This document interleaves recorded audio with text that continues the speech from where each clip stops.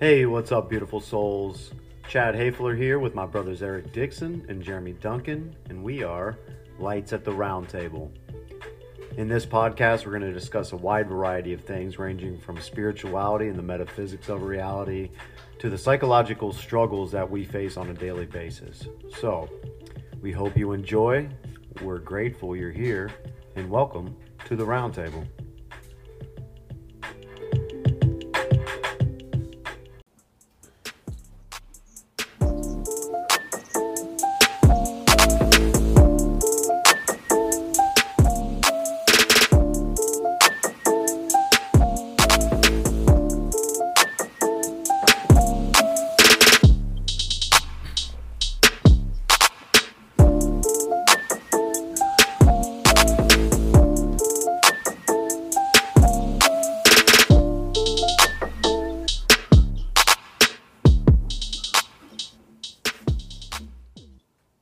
Hey, what's up, beautiful souls? Chad Hafler here with my brothers Eric Dixon. Yo. And Jeremy Duncan. What's up? Episode 50. 5-0. We made it. 1 year. 1 year mark. This week, we'd like to welcome you back. Another wonderful episode. We are joined by a couple of our favorite guests from the past. David Nieves. Welcome, brother. Also, Paul. How's it going, guys? Not Paul. Paul Pierce. Pierce Ford joins us back for another episode as well. And this week's going to be a good one. We're going to dive into a topic that's a little taboo, in society. Not a lot of people engage in open talk about their sexual life and their sexual experience. So this evening, we're going to talk about sex and all the things around that and what we've experienced growing up as teenage men and the pressure on teenagers and just all the stuff that we've experienced in that field. So welcome back to another week at the Round Table. Jeremy, Eric, how are you today? I was good. Didn't really do anything today. Yeah? Just kind of You sat have the around the day house, off? ran some errands. Day off today. Yeah. Nice. Yep. Just enjoyed the day. Yeah. Went down, met some neighbors for the first time since there's like 12 kids in our neighborhood. Like 4 of them get off on Colton's bus stop. So went down and met this fucking Michigan fan who lives down the street. Rough week for that, huh? Buckeyes lost? No, we didn't talk about it at all. Even though I was wearing an Ohio State sweater, he was actually nice enough not to bring it up. But but yeah, so I met some of the neighbors, and then Pretty cool guy? Yeah, he seems like it. Yeah. They gave Emma like this $300 LOL giant dollhouse. They just gave it to her. He was very happy to get rid of it. Probably. It's this giant thing with all this furniture and dolls, and he was a fucking nuisance. Yeah. For him, like I imagine. Man, toys add up Since it is fast. for me. Toys Yeah. add up fast when you got little ones. Man, I we got wonder so how much many stuff. I actually acquired, and got rid of and came and left the house. Yeah. Thousands. Too many. But yeah, it was a good day for me. Good for you, brother. What's up? Eric, how was your day, man? Fire. Yeah? Yeah, it was good. It started early as usual, but today I got an opportunity to talk to someone that lives in Germany. Someone that commented on an Instagram post of mine from about a month ago on some fasting results that I've gotten. And basically it was like a really thoughtful comment. I used hashtags in order for him to find me. Yeah. And it was a very thoughtful comment, and I commented back, and we've just been chopping it up the last few weeks. Come to find out, he's a mental health coach, and he does some nutritional stuff as well. And he was like, hey, I see that you're in a good place, but like I would like to, maybe talk to you, give you some advice and tweaks on your nutrition to like help you optimize what you're trying to do. I was like, absolutely, man. Like I'm open to whatever. Let's do that. So we got on a call this morning. He is in Germany, and so it was like 6 hours ahead. Yeah. So that would mean 5 my time. Mm-hmm. And that was like, a good morning for him. Perfect. Yeah, he doesn't get up too early. And we talked about it's funny, man, because it was such a good conversation where I feel like we can both help each other. Right. But yeah, so we talked this morning, man, and we talked for an hour. But man, just like what a cool opportunity to be able to talk to somebody across the world that I've never talked to before ever, Right. and wants to like give me advice. Yeah. That was tremendous. And two of the first people I saw today asked me how my morning's been, and I told them that exact story, and they were like, "What? Right. Like, you've of social talked to media. somebody in Germany already this morning?" I'm like, yep. Yeah. Did you know him? Nope. Yeah. What'd you guys talk about? Positive shit Yeah. and how to optimize yourself. Yeah. So what advice did he have for you as far as your fasting and whatnot? He didn't have any advice yet. It was yeah? more of a coaching program. Okay. It's really hard to give advice in nutrition Yeah.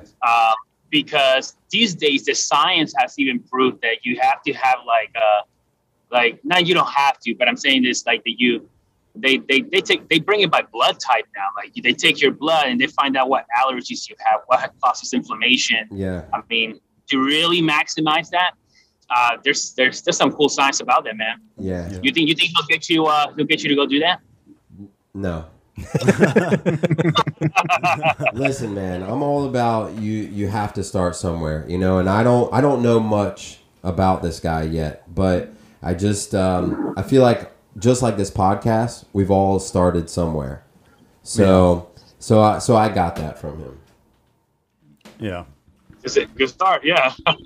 You know. Yeah, for sure. So that's kind of where we'll go. But I want to do stuff like that to optimize nutrition and ultimately what I want to do, which is continue to run farther and harder than ever. Yeah. I think that was part of James's program as well. He dove into the different blood types and what food groups and what foods that really helped us optimize ourselves.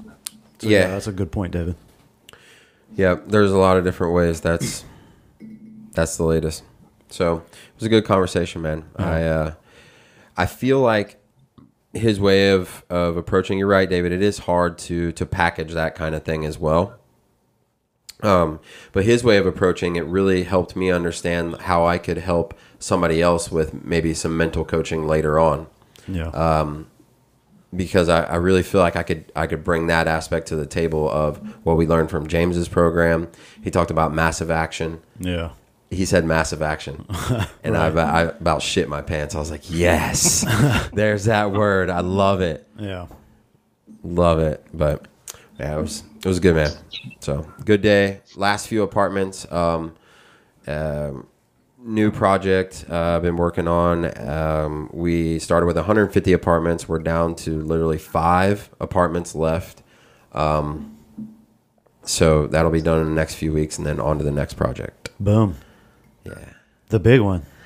The big one. The big project. Man, I checked out that video today that we talked about on the last episode. That place looks incredible. Dude. Plus the historical value of it. Yeah. And that's going to bring in a lot of people. My company is building, or they're restoring this historical landmark in Madisonville, in Norwood, Ohio. It's where the U.S. Player Card Association started, the factory where the player cards were made. And so we're building apartment units on top of restoring that factory and bringing it back to the city. There's going to be over 500 apartments, a stage, a brewery, and events that happen all at this apartment complex. Like a whole community, man. Dude, it's going to be wild. So that'll be fun to lease out, huh? Oh, yeah. Be easy to sell. Oh, man. Just like now, man, it's just going to be conversations all day long. Yeah. It's great. Good for you, man. Thank you. Good for you, brother. See you smiling. Man, Nice. Yeah. Thanks, Pierce, dude. how was your day, brother? That was pretty good. I worked. I started a new job about 2 months ago, and I'm working at a hospital in St. Louis doing administrative work. So it's not bad. Dude, it's been 2 months now. Yeah. Started July 6th. You were talking about time flies earlier. That's crazy, man. I feel like I just sent you that text, dude, because I know it was a long time coming, man. Well deserved, bro. Well deserved. I've been working hard to get myself back on track and back to doing the things that I need to do and the things that I want to do instead of just sitting around doing absolutely nothing. Yeah. That's fucking exciting. I love it. I've done that for too long, Yeah. 4 or 5 years. I did absolutely nothing. And I don't know how I did it. So, but I'm here now. Yeah. And I'm doing good and starting a whole new routine and just trying to better myself and take any opportunity that I can. And that's great. That's great. Usually everything starts with a routine. Mhm. With a good routine, that's awesome, man. Absolutely. Yeah, he just It's tough, man. He recently started doing walks with his wife every night. Yeah. Yeah. Yep. That's Yeah, what's up, dude. we walked about a mile last night, and we're gonna walk again tonight after the podcast, and probably do another mile and a half, and just keep working our way up from there, and try to lose some weight. There you go, man. Proud of you, man. Thank you. Sometimes the hardest part of developing that routine is the first couple steps. So keep the ball rolling forward, man. I'm proud of you. Yeah. That's all. Trust me, I got her to keep me rolling. Yeah. Yeah, she makes sure I stick to what I'm saying I'm gonna do. So she's good. That sounds like a wonderful partner to have. Yeah, she'll Yeah, fuck her she's the best, man. That's what's up. I couldn't ask for more, and I wouldn't even want to. So Good for you, man. Absolutely. David, how was your day, my man? It was good, man. It was good. No complaints. It was. I got to go to the gym. I didn't want to go though. So I didn't want to go at all, man. It took me like 30 minutes to get out of the house. Put my clothes on. Yeah. And finally, I did it. And I got there. And I only worked out for 30 minutes, but I just like Eric said, I got it in, man. Just do it a little bit. I still got it in. That's all that matters. Yeah, I gotta start somewhere. So we did it. We had a good day. But I'm supposed to be in Tulum. I got to the airport with my fiance and some friends, and when I got there, I gave them my passport. My passport expired, Oh, no. and everybody left. So I'm here now. I'm heading to it. I'm still working. What a trade-off. Oh yeah. Hey, Yeah, 14 billion years just so you could be on the podcast. 14, that's it. 14 billion years in the making. That's right. Does that make that any easier to swallow? I bet that was his first thought. Yeah. That quote always helps me like accept things. Okay, don't fight it, David. Don't fight it. Don't need to suffer for it now. Yeah. So, hey, okay. So I got a question. Whose idea was the topic? I think it was. I think it was. What was the inspiration behind it? The inspiration behind it was a book by Jason Wilson called "Cry Like a Man." Have you heard of it? I have not. I'm interested now. Man, What's that book about? This guy is a beautiful man. So I learned about him through Joe Rogan podcast. He was on recently.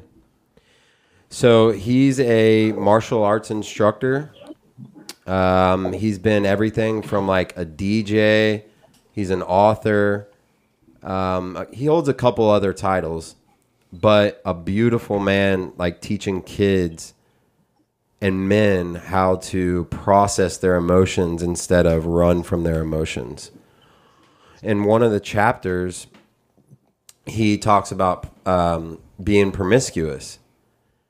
And that's something that I went through ever since I can remember, like thinking about sex to the up in time, when I met my wife. So that's something that's always hit home for me. And then I read this book and he talked about it. And what's funny is that in the chapter he says, being promiscuous is like never reading past the first page of a book. And immediately that made sense for me because lately, like I picked up on reading. And that's a skill that I've acquired over the years. Like I never liked reading. And then I was promiscuous before I met my wife.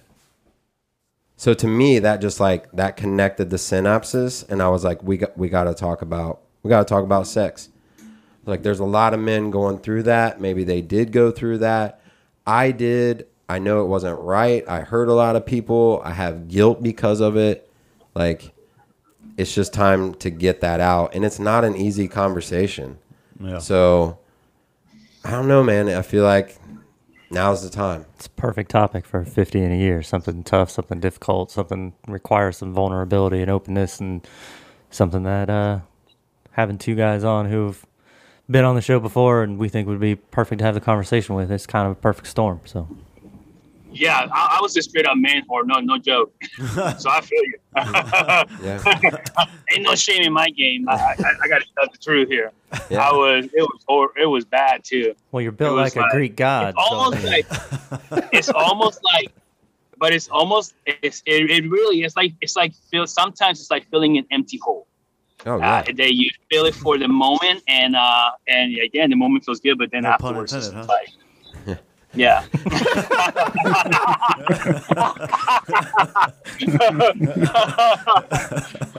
Man, that's a good one. Who was that? Was that you, Chad? Yeah, that's me. Solid burn, Chad. Hey. Yeah. So what do we think creates that promiscuity within young men and even older men? You know, what do you guys think creates that? Well, me and Pierce hit on it a little bit earlier today when we called or when we talked on the phone. But I know for me, a big part of it and what I think might have contributed to just everyone in our generation is growing up with a fucking cell phone. Yeah. That ability to have it switch from, you know, having to find your dad's porn stash or, you know, get something from a friend that you can actually You stumble physically see across it. Yeah. And now it's in your fucking pocket, man. The first iPhone came Straight out up. probably when I was 18 or 19, 20, somewhere right around there. Yeah. So having full access to free porn 24/7, Yeah.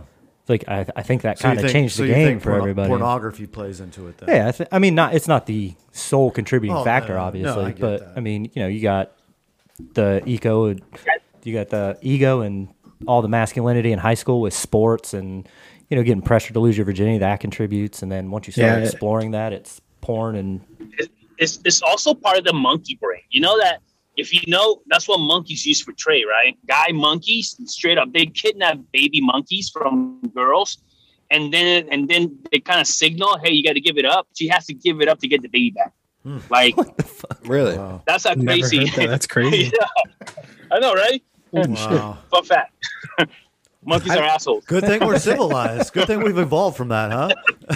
I think a lot of it has to do with your environment too. Yeah. Definitely, man. Who your parents are and how they raise you, and who your friends are and what they do. Like Jeremy was saying, it's all peer pressure, and I think a lot of it comes from the stigma too about sex. Yeah. From a very early age, I remember sitting in the back of my mom's Z whatever Camaro. I can't even remember what it is. An IROC Camaro, just sitting there with the T-tops down, listening to rap music about girls and they're bouncing their asses and shit. Like Big booty. like what do you think is going to happen? I mean, Yeah. especially with young men. Like young men are very impressionable. So I think a lot of that has to do with like the environment, the culture Yeah. around sure. sex. Yeah. without a doubt. So I feel like our culture is overly sexualized, but we don't talk about it. So we don't process that, you know, in a healthy way, you know, Right. And we create all these unrealistic expectations, especially like you talked about porno.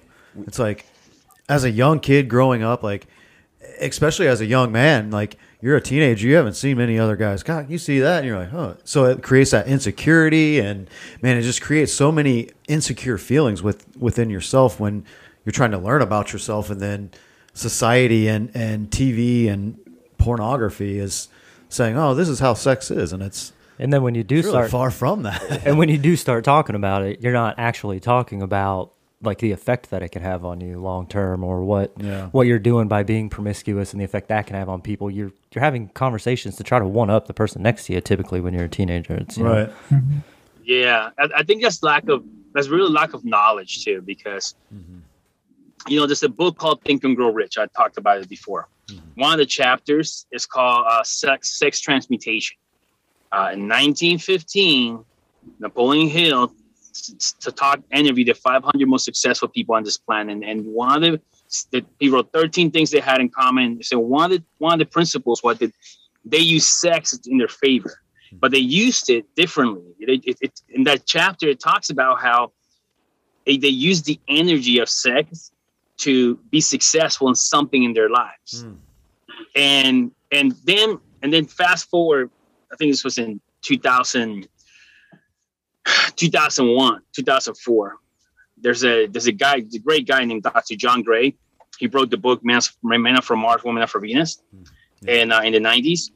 And he's brilliant, man. I've listened to a lot of his material, and he talks about the science of testosterone in a man, and how every time we ejaculate and we come, we literally lose testosterone every time. And we lose zinc too in our body. We use lithium, the different vitamins that we lose. These testosterone, the hormone, is designed to give us energy. It's designed to keep us motivated. It's designed to keep us vitalized and confidence and everything. So, but when you have your good, healthy testosterone levels, everything's good. In fact, everything's bad when you have bad testosterone levels. I mean, literally everything. Mood and everything. Every man, because it turns into estrogen at that point, and that's when men are very emotional. But the whole point behind this is that they did this. I mean, fighters have been doing this forever, where they don't have sex for 2 weeks because they build up their testosterone. And one of the things that for a fight, and one of the things that you can teach a young man, in my opinion, I wish I would have learned this. I say, hey, listen, you can use this as energy. You can use it to perform better in your life. You can use it to have, you lack motivation, stop masturbating so fucking much and stop throwing all that testosterone out of your body and zinc and lithium, that hormones that are designed to keep you motivated. That's why most men are fucking depressed, and they got a huge addiction to porn. Yeah. It's a big problem for people. Like we're talking about access to a phone. Makes sense. That kid has no discipline. That motherfucker is like already putting in there, right. And then it gets weirder and weirder, right? Because the same shit that turned you on doesn't turn you on this year. So every year it gets more weird for people, for guys. Yeah, you become desensitized to it. Yeah, exactly. Absolutely. And so, great shit, man. Yeah, absolutely. Hey, that's some great points. And now joining us, James Pastor from the jungles of Costa Rica. Welcome, brother. Thank you for joining us at the round table. And actually, you popped in at a great time. And if I'm putting you on the spot right away, forgive me. But David was just talking about sexual transmutation. Do you have any wisdom and knowledge on transmuting that sexual energy and retaining that semen and transmuting it through your energy fields? Hey guys, thanks a lot. That is something that I don't have a lot of experience with. Yeah. I would love to learn about that, and I would love to learn if anybody else knows more about that than myself. The one thing I can touch base on that I've found, it's not kind of along the lines of what you're saying, but just within myself, that I've not necessarily holding semen or consciously working with that energy in a way that I'm trying to transmute the energy. Something that I've been learning over the last couple of years just within myself is that that energy is the creation, right? It's the creative energy, because that energy is to create. It's a seed of life, right? It's a seed of life, right? So for me, I live a very active, creative life, meaning I'm constantly building things. I'm constantly planting things. I'm constantly like creating. And so when I've started to notice that when I don't create physically, like with my hands, then that sexual energy can get kind of out of balance. Mm-hmm. And so for me, the actual physical manifestation of creation, whether it's building, whether it's planting in the ground, whether it's that creative force has to be expressed for myself, or I will get frustrated more. I'll get more uptight. I'll get more like out of balance. And so, and then that can then be expressed as a frustration with my partner, or even just a short fuse with people around me. And I'd say within the last 2 years, it started to become more conscious for me that this is what was happening. And so now when I start to notice that maybe I'm starting to have some of those tendencies, I'll check in and see, okay, so how else can you express that creative force? Because I have a lot of it. And so I guess when I was younger and I didn't know that, it was expressed in a lot of different sexual avenues or ways that was like it had to get out and it had to get expressed, and I wasn't physically creating.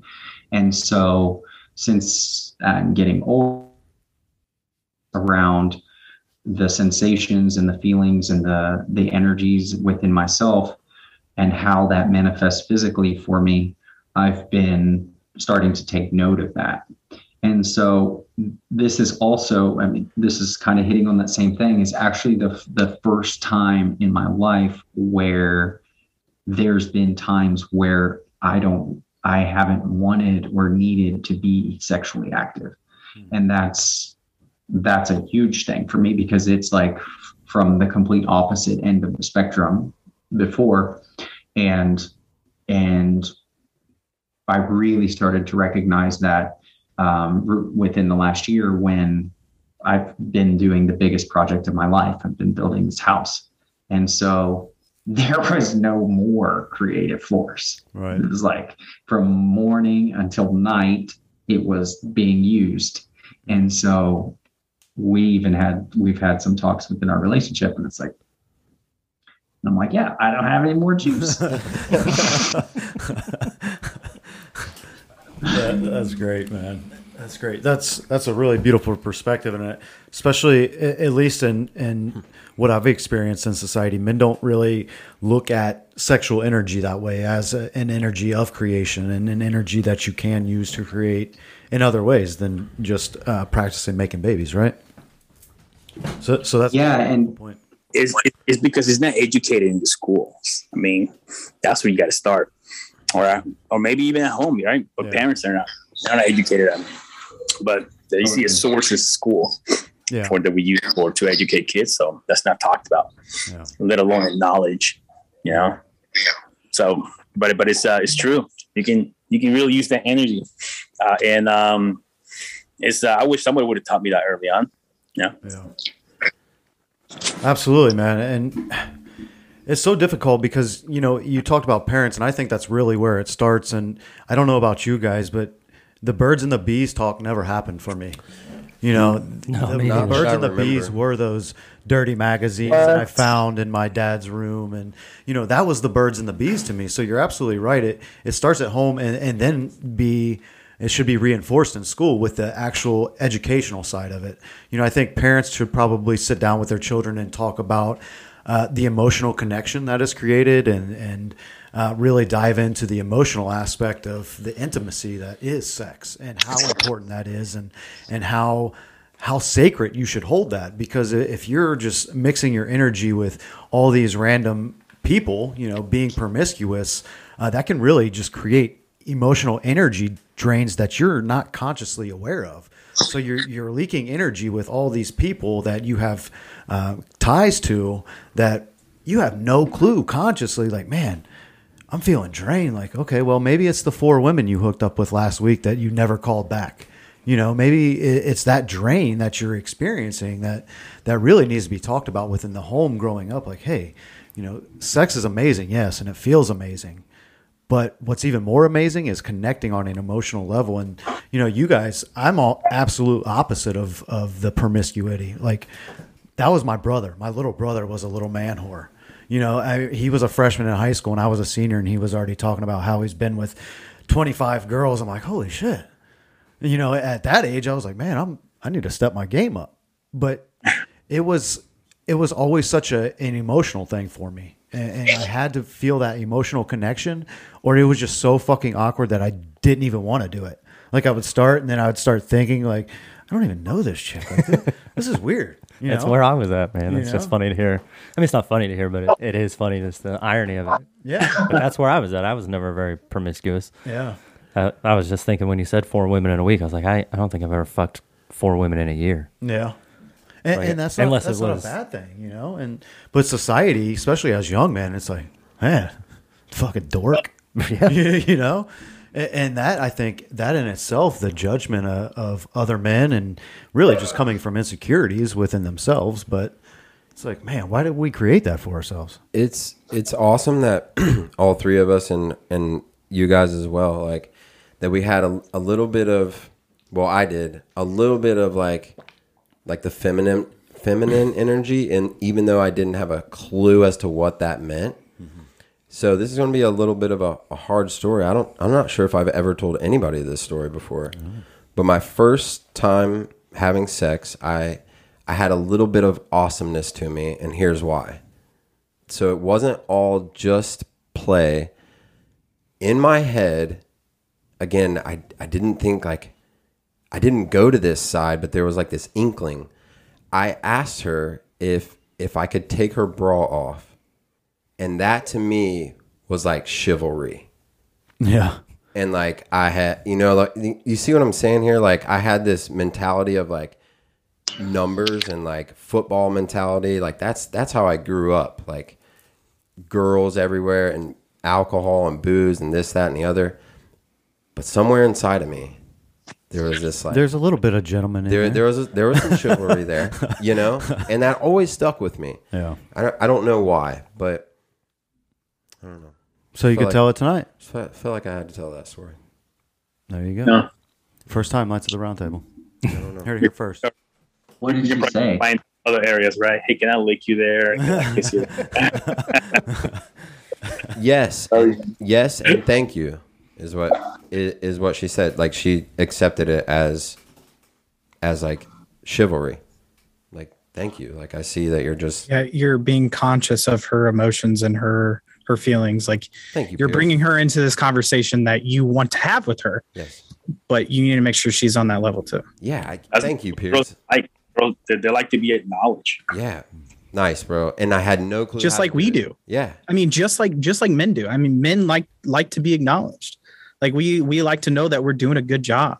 Yeah. Like it's something that's wired in our brain that like, it's nice to hear, hey, you're kicking ass this week. Like keep it up. Yeah. Like it's awesome to hear that kind of stuff. And I think that's another thing that I think isn't talked about as much in the whole culture of sex and everything like that. Like men, there's this big stigma around men and how they perceive sex. And it's like, I'm not like that.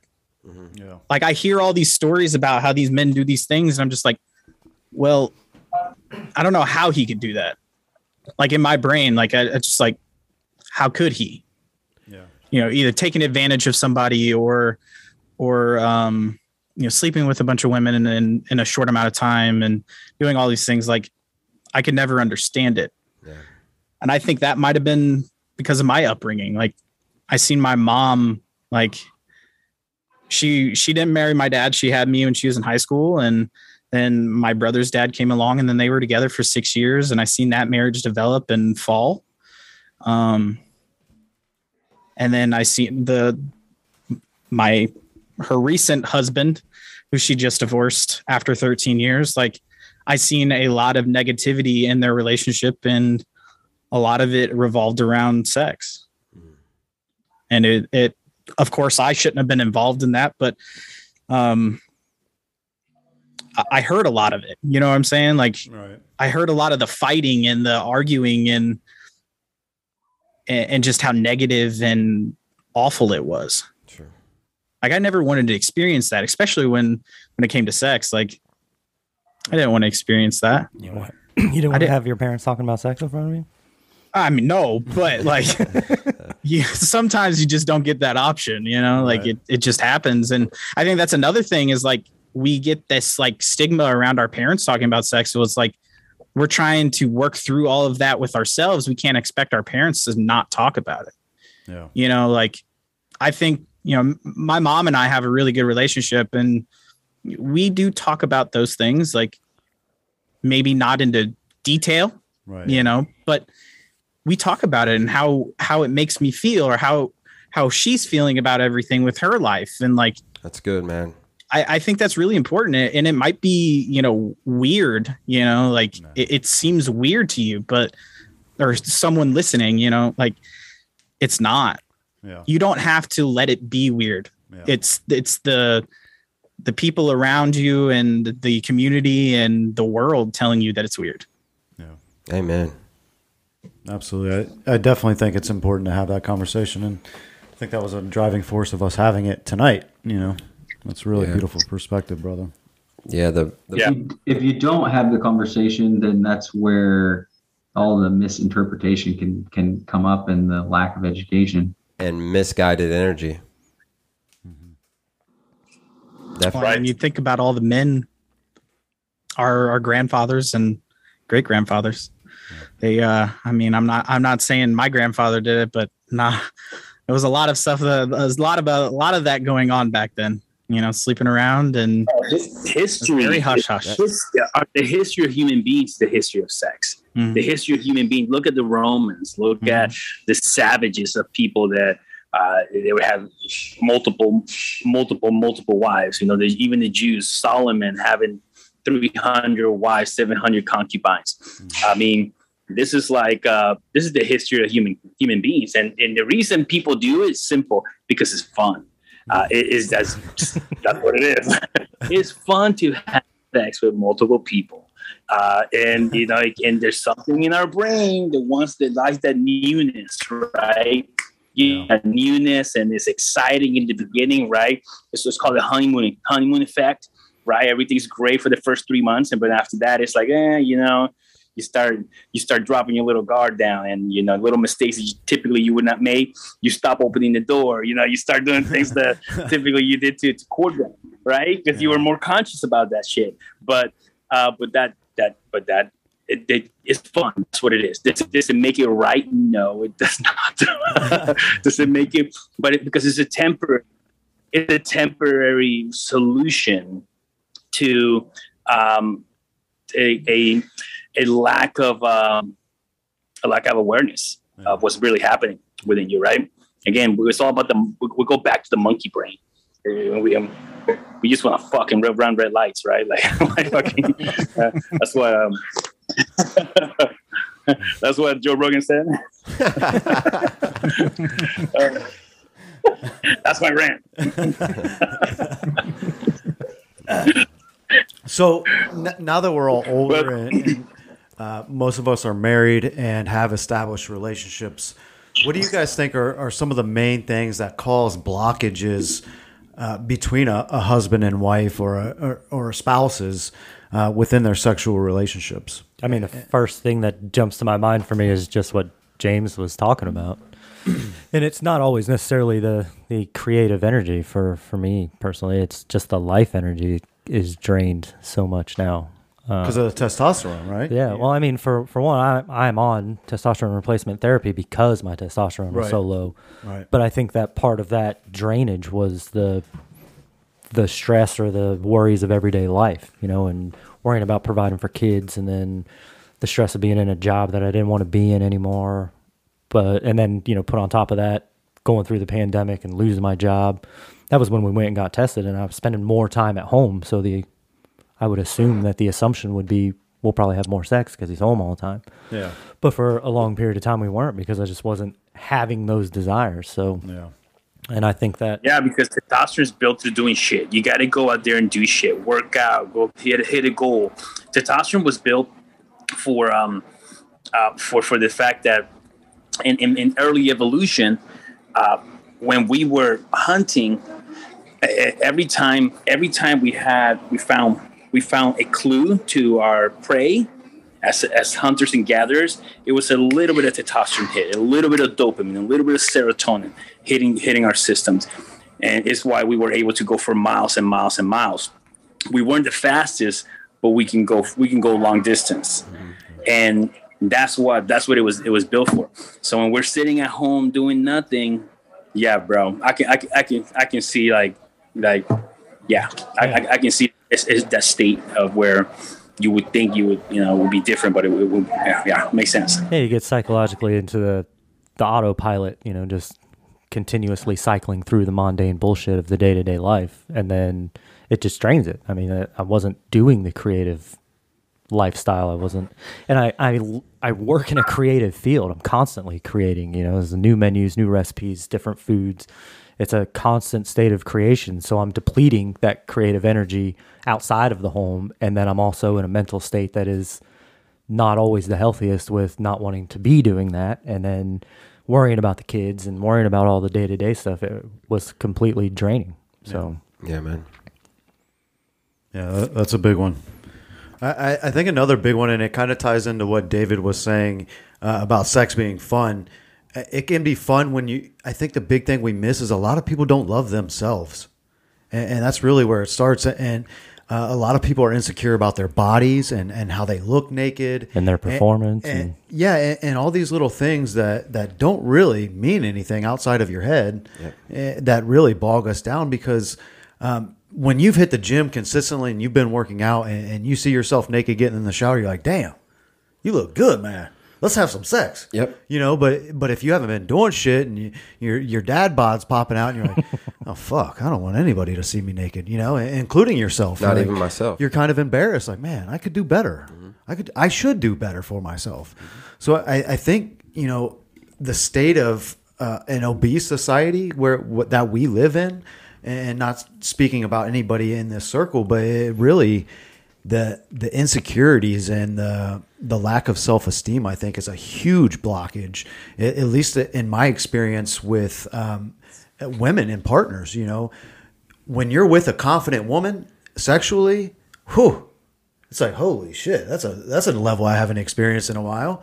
But if you're with a woman that's a little more insecure, that's not feeling herself at the time, you can almost feel those blockages within your partners if you're aware enough of the energy and how the energy is exchanged. That's so true, man. That is so true. Yeah. You can definitely feel it, man. I second that. Hey guys, I'm gonna have to. Yeah, man. And thanks for joining. I have to book out, but man, this was fun. Absolutely, brother. Can't wait to do it again. Yeah, thank you, bro. We'll have you back hey, on good luck soon. at your meeting, brother. See you, man. Thanks, man. See you, man. I had a pretty interesting little conversation with Kayla last night, and it went something like this. So I think technology and maybe lack of, how do I put this? Not knowledge. Maybe it is knowledge, but the understanding of the human brain and what testosterone or anything else does. So she was showing me this workout that she's been doing. Mm-hmm. And this girl, it's a workout to get her butt bigger. Right. And this girl that she was doing her workout, she had a really nice butt. I mean, it was big, it was nice. Better if she's teaching it. Yeah. So it was, listen, so it was so nice. This is where I'm going with this, is that we were both feeling uncomfortable to say that. Yeah. Even just that. Like this girl. Even though you both knew. Even though we both knew. And that's why we were both looking at it. And I was like, and we acknowledged it. I was like, yeah, that's like, she's got a really nice butt. Mm-hmm. And she was like, yeah, I want to look like that. I'm like, okay. I'm like, well, what is that? Like, what do you think that is? She was like, I don't know. I was like, well, what I think it is when you see a woman like that has a butt like that, you think this girl, subliminally, you think this girl can take care of herself. She's healthy. Yeah. She's vibrant. She's ready to go, or she's ready to help me out here. She's ready to produce. Birth a child. Yeah, birth a child. So it's it taps into that primal. Yeah, it taps into that primal sense. Right. Yes, thank you. So that's what I think it is. I mean, same could maybe go for a woman who may see a man in a nice suit, which then could formulate into he could take care of security, my family and security. Makes sense. Yeah. So let me ask you this: what do you think creates that blockage of couples making that statement of, "Hey, man"? Insecurity. Insecurity. Yeah. Yeah. I think we're all on the same page with that one then, yeah. Insecurity and fear of, I mean, it goes back to insecurity, but just fear of losing that person. And it's like, if I lose that sexual attraction that we have, they're not going to stay. Yeah. So it's I think just a little bit of fear and insecurity, even though they kind of go hand in hand. Yeah. You don't ever want to like make someone feel small either. Yeah. And fear of, your spouse looking at you and being like, oh, so you wish I could look like that. Yeah, but that judgment. But to me, that almost creates a second layer of miscommunication, because if you both know it and you're not saying it, it's like, okay, well, I know he thinks that. I think that's the biggest thing right there, Chad. Yeah. Yeah. It's communication. Yeah. No, communication. I think that has a lot of effect on relationships failing in general. Yeah. Absolutely. It's communication. 100%. 100%. I totally agree with that. And so do you think the communication breakdown is from just insecurities, or where do you think that's just solely talking about sex? That is, like, why do people openly share fantasies? Do you guys openly share fantasies with your wife? Do you because fantasy plays a big thing and to keeping a sex life interesting, I feel like, moving forward, exploring new options, hey, this is something that I would really enjoy. Could we try this, This might be a little fucked up, but I don't think I've ever thought about a fantasy. Like, I don't have one outside, and I don't either. I've told Brittany the only fantasy I've ever had that I haven't fulfilled in my life is having a threesome. Yeah. Like, that's it. That's the only thing that I can think about that I've ever fantasized about. I don't have any other sexual fantasies. For me, it's like you said, and it always has been. It's very much so just about the emotional connection and feeling connected to that person. Yeah. And as long as that feeling of connection and love and if that's there, then I don't fantasize about anything else. Yeah. But the thing is, like, you can have all that, and you can have that emotional security, like with your wife. I'm sure you have that intimately. I don't think there's anything wrong with creating fantasies, and it doesn't, I wasn't trying to say there's anything wrong with one. I'm just saying that, like, right now, I don't have one to express to her. Is all. Like, I haven't really thought about it. I haven't really dove into myself sexually like that to be like, what really would get me going, type of thing. It's just. Do you think that's part of sexual health? I mean, I have no doubt that it is, and I have no qualms with anybody who has definite lined up fantasies or several of them. Yeah. I think that is healthy. I think that you should explore your sexuality more. We just haven't. Yeah. Not to say we won't ever, but what do you guys think? Do you guys think fantasy is an important part of maintaining sexual health within yourself? What are you guys' thoughts? I don't know. I'm pretty balanced. And that's just something I haven't really ever experienced. I was sitting here trying to think of, like, maybe in the past. Yeah. I don't know I guess, I'm trying to like work through it. It's like, right. Because like, that's kind of like projecting, right? It is projecting. Oh, it So absolutely it's like is. Projecting a future of creating something in my mind that you would like could to excite experience, me, or I would like to experience. Yeah. And so, I'm sorry. Yeah, it just takes away from what's good right now. Yeah. Like for me, my girlfriend, like soon to be wife, like I see other women, I look at another woman and be like, oh yeah, she's attractive, but I'm never like, damn, yeah. I'd do some shit to that. You know what I'm saying? I'm never like that. You know what I'm saying? Like, have you caught your girlfriend, like, bending over to pick something up and like that is a form of fantasy. Like, hey, damn, all right, baby, I see you. Right. Or like, hey. But for me, it's like, it stops with her. You know what I'm saying? Like, I wasn't talking about going outside and fantasizing about other women. But No. I'm just saying, like, for me, like, what she brings to the table is enough. Yeah. Like, I don't need to fantasize about doing something crazy or doing something outside of the norm or whatever. And it's like, if we decide to do that, we talk about it. And I think that's a big thing, is we talk about it. Yeah. We will talk about it until we both feel comfortable enough that either we do want to do it or we don't. Yeah. I think it's communication, man. Yeah. Just talking.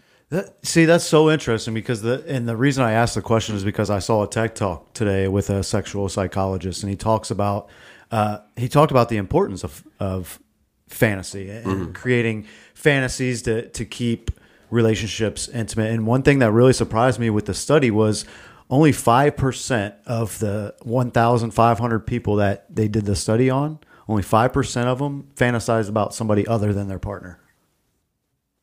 That's pretty impressive. That's a lot of people. That's pretty good. Yeah. I mean, considering how many people are pretty promiscuous, even still nowadays, like, right. Especially with hookup culture and the state of our porn industry with is another thing $1 billion industry. Another thing that we talked about, man. You got this fucking phone in your hand. You swipe left, swipe right. You can find anybody anytime you want. True. Whatever you're looking for in a partner, you can find. Yeah.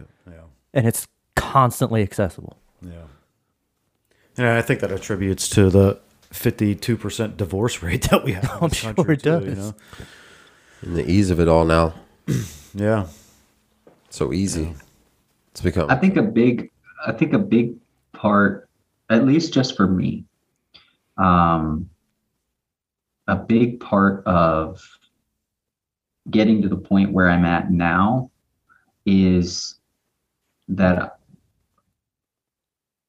I had the opportunity to experience the world, anything and everything that I wanted. Right. And so there's no more, like, when I decided to get married, it was just like, I was like, okay, cool. Like, I'm good. That's it. Like, there's no more like, searching. Yeah, I guess that's what you would say. So but like what you say, Chad, like when it's like, she's looking good and bent over, of course you're gonna be like, oh yeah, right. damn, I mean, that's a form of fantasy, right? Yeah. But not like, hey, can you dress up like Winnie the Pooh? And, like, hey, that's weird. Hey, that's weird. Hey, dude, whatever floats your boat. Right. It brings a new meaning to honey, huh? Come here, honey. Winnie the Pooh. What the fuck? See, maybe. Okay, so this is interesting. Maybe the fact that I haven't experienced the promiscuity and the lots of partners in my life. Maybe that's, dude, I have a very strong like fantasy drive, with my wife, like schoolgirl outfits and nurse costume. I really enjoy that. And another thing that kind of came to me when you guys were talking, like, I don't do a lot of creating with my hands. So my sex drive is of an 18-year-old still, and plus like learning myself and learning my partner. I've been with her for 8 years. Fantasy is a very big part of my sexual relationship, and that's one thing Brittany and I share is a strong sexual connection, because we could be fighting fiercely and get into the bedroom and transmute all of that through sexual intimacy, and I don't know. So that's an interesting dynamic, like being promiscuous and then be like, well, I'm good with fantasies because I've been with a lot of women. I wonder if I don't know if it has any correlation. Just kind of interesting. I'm sure it ties in a little bit. Yeah. I would have to. I think you hit the nail on the head. Yeah. Yeah. from someone that's been on both sides. Right. I don't know. Do you think over time, of course, we're all still young, so none of us can really answer this from experience. But you hear a lot of sexual intimacy dying over a 10, 20, 30-year relationship. What do you guys think plays into that? Lack of communication, stress, all the things we've already talked about, or do you think there's anything more to that? I think part of it is what we had just hit on. I think fantasy, like I said, is important. Yeah. And I think it's just it doesn't even necessarily have to be fantasy. It can just go back to communication. It's got to be the willingness and openness to try something What's new. the difference between fantasy and trying something new then? Yeah, see, that's what I think fantasy is. Like fantasy can be very. That's why I said specific fantasy is healthy, but it comes back to communication and keeping those channels open so that you can create new fantasies with your partner. Right. Yeah, absolutely. So if you're not expressing it, you might as well Yeah. not have the fantasy. And maybe that's, part of why I don't want to get into any kind of fantasy yet. Maybe that subconsciously has something to do with it. It's like, Reserving it for your I want 40s to and keep 50s. this going. So let me block all that out for now until we have a reason to bring that out onto the table and communicate about it. But what if you open that channel now and you just kept it open? You know what I'm saying? I mean, that's definitely an avenue that you can take. I don't have any issues with that. I'm happy, with our sex life right now. So it's not an issue for me. And then to keep that going and to keep that interest there, I think that that's something that comes into play when you hit that spot. For me, from our relationship is when we hit that spot where it's kind of like, all right, we got to do something because this just isn't happening for us anymore. Like we have to put effort into it. Then let's do it. Right now, it's an effortless thing. It's just when we feel it, and we act on it. That's what's up. Do you guys, and this may be personal and none of you have to feel this question, but do you guys schedule sexy time, or is it absolute spontaneous? Because I've heard both. It's a mixture of both for us, for sure. Yeah. With kids, it's a little more it has to be essential. spontaneous from time to time, but it's we have this exact same schedule. We're off Monday, Tuesday night, so There you go. we kind of know that's what those nights are reserved for. Do not disturb especially since she works the nights. Duncan household. And then when we can, other times, whenever kids are out doing something or early morning if they're still asleep. I mean, There you go. it can be spontaneous and it's not ever really scheduled, but we know our schedule. So There we Right. go. So subconsciously scheduled. yeah, I don't know. I think for me, a lot of times when we get to a point where it's been a while because of stress and being disconnected or whatever it may be in our life, that's when we're like, hey, tomorrow night, no excuses. See you on the court. No escape routes. Like creating that space, like, okay, we haven't been intimate in a while, and that is really important to us. And we do transmute a lot of the bullshit that we go through together through those sexual experiences and letting those go and releasing and having that oxytocin and all that connection. It transmutes a lot. So I think scheduling time for you listeners could be a potential boost. If you struggle to find the random times where like, oh, I'm not in the mood. and there's a level of commitment with that too. I mean, For sure. And true. A level of fantasy. So for me, it's like building up to that time. It's like, okay, tomorrow night we're going to get it in. So that whole day, I'm like mentally building up like, yeah, buddy.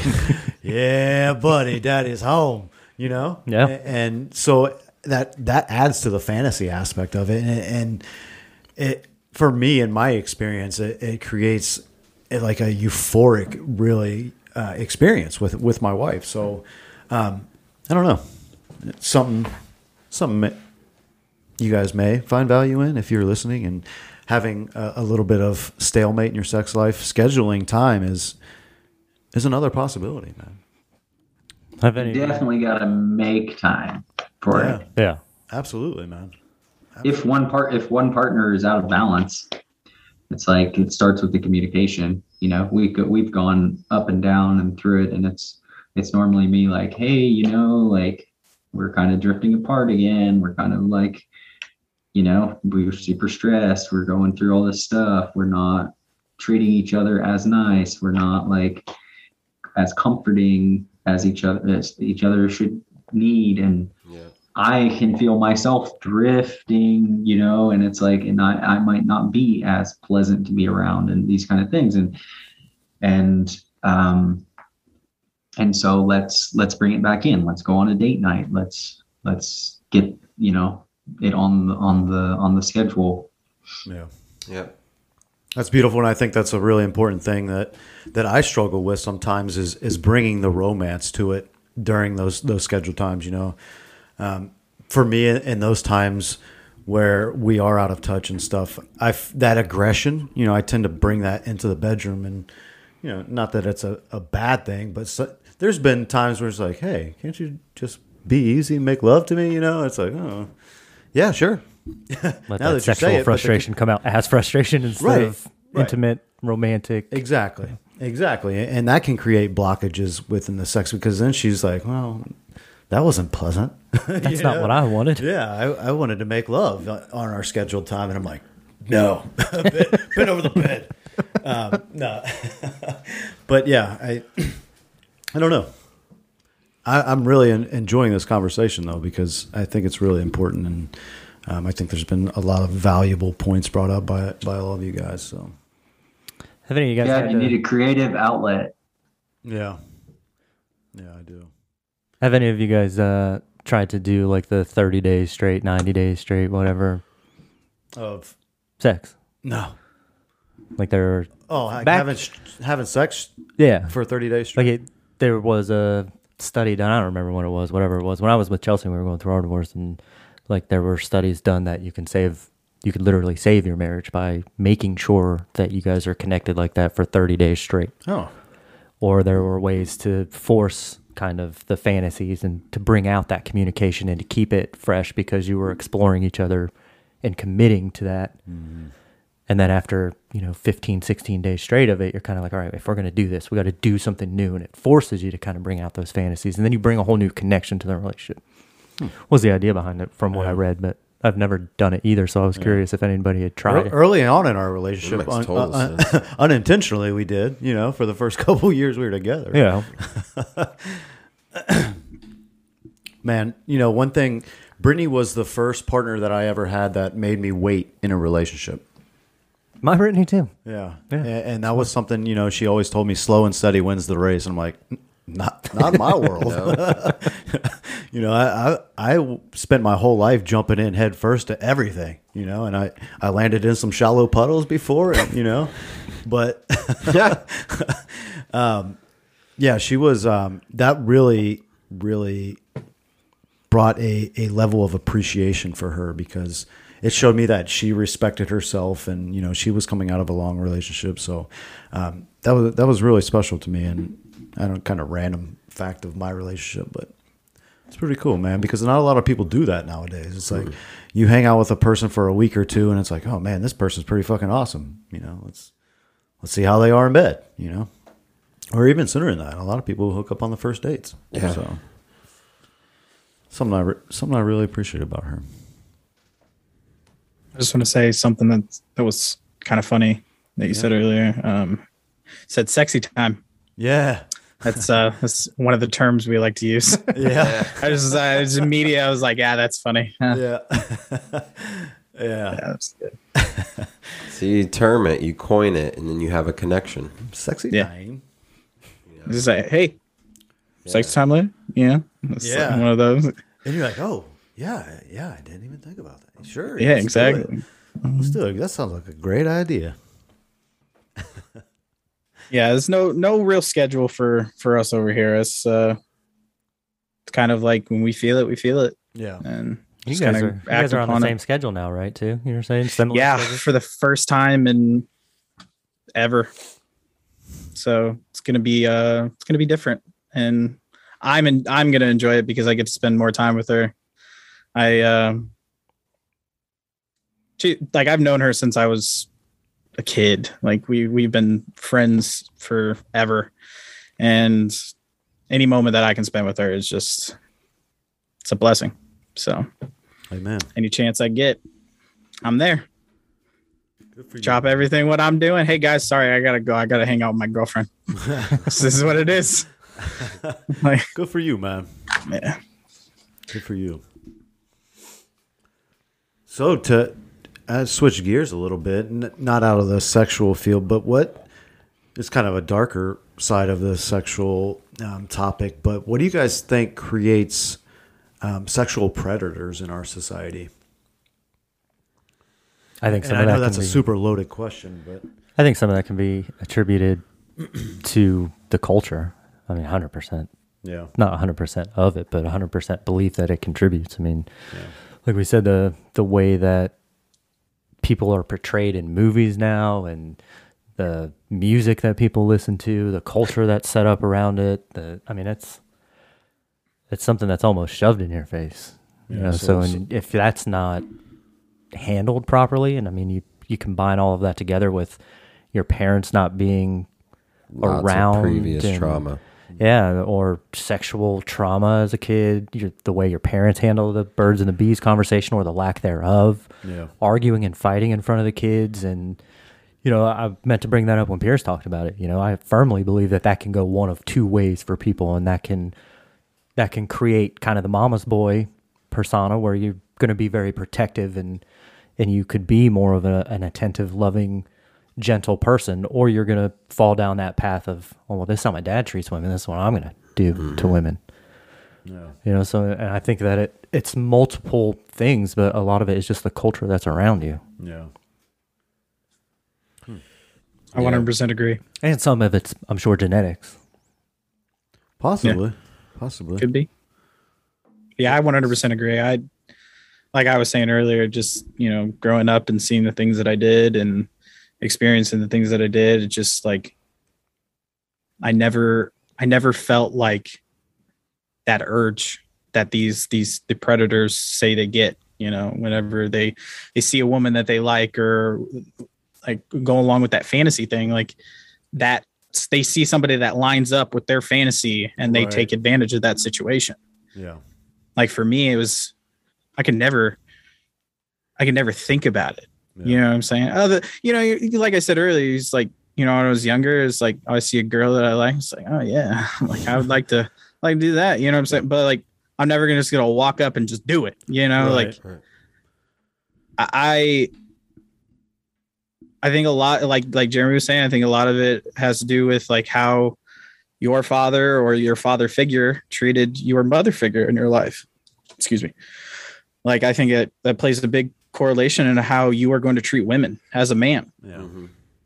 You know, like if you see your mom or your mother figure getting treated poorly, like it's going to go one or two ways. You're going to say, no, I'm not going to do that. Or that's exactly how I'm going to do that. Yeah. Like, and it's sad that the negative way still happens. Yeah. After, you know, within the, you know, the last few years about, you know, mental health being such a big thing in people's everyday lives, and people are talking about it more. Like, how can you still have those urges to take advantage and hurt someone's psyche and possibly destroy their lives? Mm-hmm. Like, you, as a man, we're protectors. Like, we want to protect the people that we love, the things that are ours, you know, whatever. And for you to just say, well, I'm going to take that. It's not right. Yeah. You're not a man like you think you are when you say those things or do those things. Like, right. You're kind of weak. Because you have to use your strength to prey on people. Yeah. Yeah. Or your manipulation skills. And that would fall into your strength, right? There's people that can swindle you out of anything if you're not careful. You know, and there are women that will put themselves in bad situations, not meaningfully, but it'll happen, and unfortunately they get taken advantage of. Yeah. And it's horrible. It's absolutely horrible that it still happens to this day. Because I'm sorry, I'm kind of rambling here. No, you're good, brother. So my girlfriend, she went to LSU for college, and while she was down there, she was partying and hanging out with her friends and having a good time. It was just all women there, you know, no big deal. And then all of a sudden, she lost her friends and she got roofied. Luckily, some, you know, girls that go to school there found her and was like, okay, we're gonna help you and get you to where you need to be with someone safe and that, you know, and all those things. Luckily, she was taken care of and not taken advantage of. You know, like, I still have this like fear, you know, like whenever she goes, she just went to Texas for her mom's birthday, and like I was like, are you guys doing all right? Like, everybody's safe? Like, you know, I'm always constantly like, I don't need to know where you're at because I don't trust you. I need to know where you're at because I need to make sure you're okay. You know, like I want to protect you. You know, so Sorry, I kind of rambled a little bit. No, you're good, brother. James? Can I hit on it? Yeah, absolutely, man. So I totally agree with everything that both you guys just said. I'll just take it back like another notch from like the energetic side of it. And so if we look at the masculine energy as being that creative force, all right, there's two polarities of all energy within this 3D matrix that we're running. And so where on one side of the coin you have the protector, you have the energy of the person who is providing security. And on the other end, you have the energy of the person who takes what they want. So you have the knight and you have the thief, for instance. And so depending on, and we all have the possibility of manifesting from one side or the other, or a combination of both throughout our entire life. And so what puts our energy into one side or the other is everything that you guys just hit on, how we're raised, if we experienced any sort of traumas, how we view cultural norms and cultural music and all of that. That can all sway that energy to one side or the other. And so, specifically talking about predators lack empathy. Okay. Empathy and compassion are the only two emotions that separate the humans from the animals. Okay. Everything else is like, that's what makes us human, is that we can express empathy and we can express compassion. And so when people have traumatic experiences, especially sexual traumatic experiences, they lose a piece of their humility, a piece of their humanity. They can lose their compassion and their empathy. And so when you are running at the operating system that is lacking empathy and compassion, you take whatever the fuck you want, because there's no remorse. There's no, it's like a wolf, or a lion. It's not like the lion's feeling bad about eating the prey. It's like, I want to eat and I'm going to fucking eat. I'm built to eat. Mm-hmm. And so that's where I think a lot, for you and I and all of us in this group, we're like, wow, we can't even imagine what that would be like, because it's not in us, because we have empathy and compassion.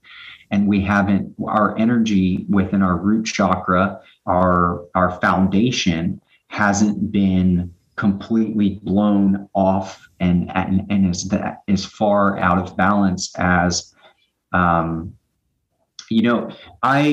see everything in energy, and I've had the opportunity to meet people from all different walks of life. And the old world that I used to be involved in, I saw guys who were very, very, very strong root chakra energy, like tons of money, tons of ego, tons of everything, tons of coke, tons of women, tons of like everything that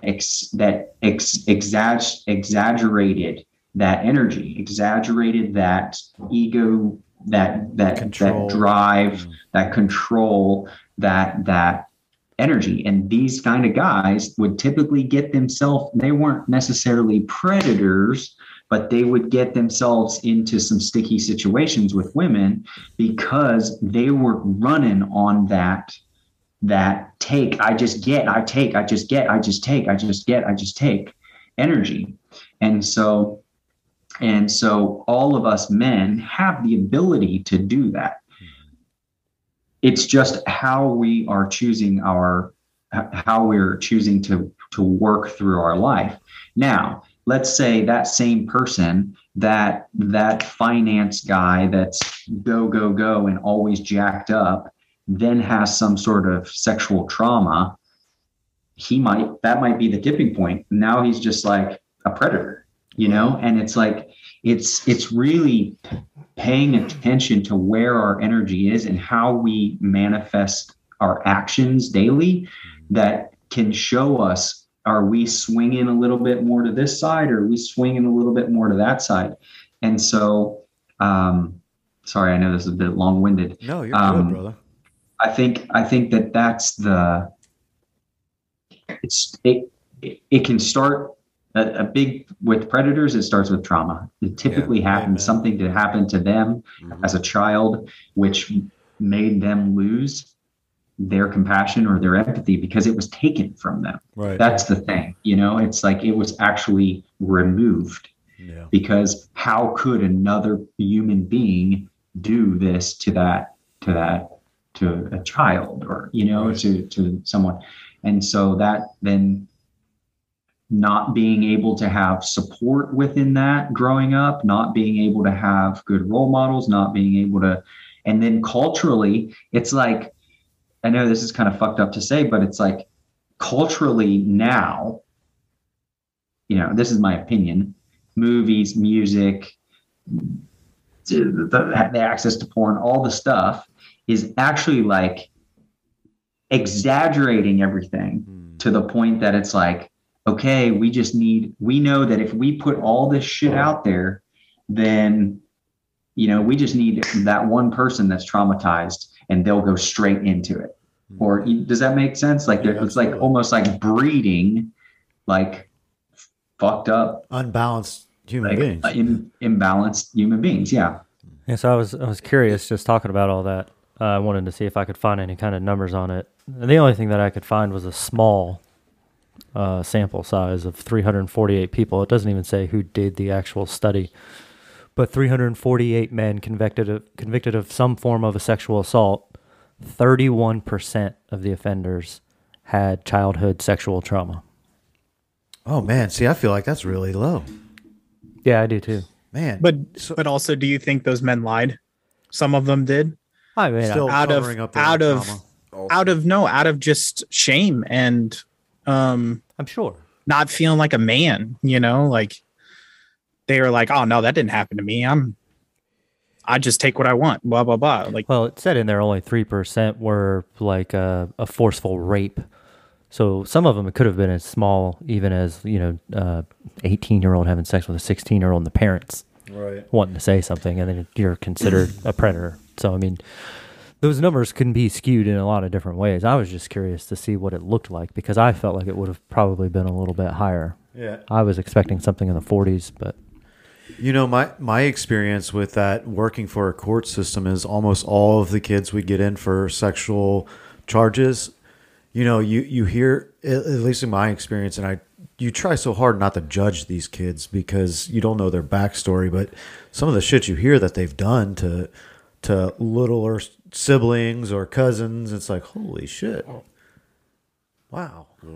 And then you learn their backstory through their polygraphs and through all the stuff, and it's really just become normal in their life because their parents were doing it to them, and they literally don't know any better. Yeah, like it's okay to aggressively take from somebody because again, I think that all plays in it, down regulating those genes that tell you like, hey, no, that's not okay. Yeah, it's a generational trauma too. And if that's what I was going to say is that if it's not necessarily genetics, it's generational trauma still being passed down. Yeah. And it could be more than sexual abuse. It could be mental. It could be physical that also results in sexual abuse. Right. Yep. Or anything. But James, I think you hit a good point was you could reach that tipping point and then the boat goes under and then it's over. That's a good point. I liked how you look at it as energy because, that's really the only explainable way is that if somebody got something taken from them, like their humility. Yeah, their purity, man, too. Yeah, their innocence, their everything. The only thing that you can keep ever. Yeah. Got that taken away from you, whatever it be. That's the only way it makes sense. Yeah. So I've seen it firsthand. Yeah. And it's not, it's not necessarily that I was around predators, like I said, but I've seen guys want more, need more in all aspects of their life. Right. And to everyone else, these are successful motherfuckers. Right. These are guys, and this is so many top CEOs. Right. That's what I was going to say. Because that's how you get there. And I think that Is go, always striving, always being that alpha, being the top. But the way that the whole mechanism is actually created and set up is that you have to lose compassion and empathy to some degree. Mm-hmm. You to make your way to the top. And then a lot of these guys I've seen that get to the top, and then it's like, yachts with tons of hot model chicks, and they're still just like doing the same shit. They don't know how to turn that empathy back on. They had to turn it on. And it's like, dude, really? Is this like, this is what you want to be doing? Like, still? And I think that just ties right back into the culture. We're taught, especially as men at young ages, to have that drive, that ambition, go, provide for your family. Car, success, beautiful woman. You want to be able to put yourself in a situation where you can get the things that you want. And if part of that is a family, then you want to be able to provide for that family. So you're constantly in that state of go, get what I want, figure out how to get there. The ends justify the means type of thing. And, to James's point with the CEOs and a lot of people you see in power with it, you live that way for so long, just like it's hard to change anything else in your life when you've set yourself into certain patterns and routines. They can't turn the empathy back on. Patterns and routines, man. At one point in my life, all I cared about was gym tan laundry, GTL. That was it. I needed more of it all. Gym tan laundry. It's the way I live my life. Yep. I still do laundry. Yeah. I would hope we all still do laundry. Right. Yeah. I still go to the gym. I don't tan much anymore. Yeah. Different lifestyle. Yeah. Wow. Good stuff. Absolutely. Wonderful episode. It's a tough topic, because, well, I don't have this problem because I don't worry about saying too much, but it makes a lot of people uncomfortable to talk about, taboo topics, And another thing I kind of wanted to bring up in our culture, the way I think we really do children a disservice, like especially coming through the courts, like we get a lot of kids charged with rape where it's like a 12-year-old with a 12-year-old neighbor girl, and dad catches them, and now all of a sudden the 12-year-old boy is a sexual rapist in the eyes of a court system. And it's like, man, there was actually no trauma involved at all until an adult got involved and made it fucking weird. It's like little kids explore their sexuality and their sexual parts, and it's those scenarios to me are some of the scariest, because that 12-year-old girl who's still daddy's little girl, very much so. Yeah, she will completely dictate that 12-year-old boy's future just based off of what she says. He made me do it. I didn't want to do it. Yeah, because she's scared of dad. She wants to be the angel I still see that in dad's a lot, eyes, man. I see that a lot. That's terrible. It is terrible what that 12-year-old girl can do to that 12-year-old boy for the rest of his life. Yeah. Can I ask you guys a question? Please. So I don't have kids. And so I've thought of this, because I've thought about like how it would be different if I knew what I know now then. And so how does, I guess this is for Chad and Jeremy, I was thinking about this earlier today, actually, because I'm thinking about this call, and something that I didn't even know existed until, it sounds terrible, but I didn't even know existed until like a couple years ago, was the conversation around consent. What and can you expand on that, brother? Yeah. And so like we were never told to like talk through and ask and see like I'm not saying ever like forced myself on someone, but like now there's a lot of conversation around consent and like checking in and like making sure like that it's consensual and like all of these words that I had never even experienced when I was 16, 17, 18 years old. Right. And so I wanted to ask you guys, since you guys are dads, like how does that conversation go for you, or how, if it has, or how would you and talk in a way that takes out the taboo, but then also make sure that everyone's safe. Yeah, I'm gonna let Chad take this one first, but we're gonna be able to offer two different perspectives, most likely. I'm assuming, just because of the age difference. And our oldest, I don't know if you've had the conversation with Aubrey yet, but I have not had the conversation yet, so I can kind of talk to what my fears are and what I want that conversation to be, and you might be able to present how you've had that conversation. Yeah. So Aubrey's 15, so we've had that conversation many of times. Not that conversation specifically, but just the birds and the bees talk, and she gets uncomfortable with it, but it's so important. And we just talk about the emotional aspects of it and feeling like you can say no. And we've talked about that pressure. And unfortunately, there's been some things that were very painful to hear as a father, especially having a young daughter, and it's kind of weird. Like as men with a son and a daughter, like, I don't know if I'll receive my son's losing his virginity the same I did as my daughter losing her virginity.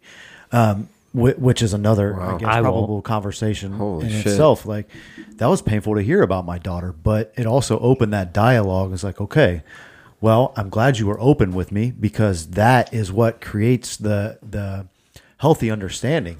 A lot of people don't have that. That's amazing. Yeah. And, it's been important. And we had a conversation where there necessarily wasn't consent given, but it was kind of just like go with the flow. So that's a really great question, because it's something that Aubrey and I have talked about quite a bit with her experience with an ex of hers that was a little more forceful, not necessarily to the point of criminal, but to the point where it's like, no, I'm okay. And then it's like, okay, take. So just having that conversation that we're having, pretty much this exact conversation, man. My daughter and I are really open with the dialogue we have. So, looking at why people do that, we talked about, her ex's past and his traumas that he's experienced, and, not to let him off the hook of the wrong things that he did, but helping her understand, like, okay, well, this is probably where that's coming from, being Did she feel any type of guilt? Was it kind of like a removing the guilt from her type of thing? It's like, of painting him in that light to, and just like trying to make sure she knew, making sure she knew that she didn't have any part in that. Right. Because I think that's a big fear of mine, is that if anything like that were to happen to my daughter, even if it's just on the edge like that, and it wasn't necessarily criminal, but that she doesn't feel guilty or responsible for how she behaved. Because a lot of people talk about now with the culture, how women dress, young girls dress, the way they present themselves. Yeah. That's a big fear of mine. Yeah. So there was never any guilt. And, I totally put the ball in her court. Like, hey, what would you like to see moving forward? Do you want to let him know by going to the authorities that that's not okay? Yeah. And so for me, really putting the ball in her hands and saying, hey, these are our options. These are how we address the traumas, and we talk about them.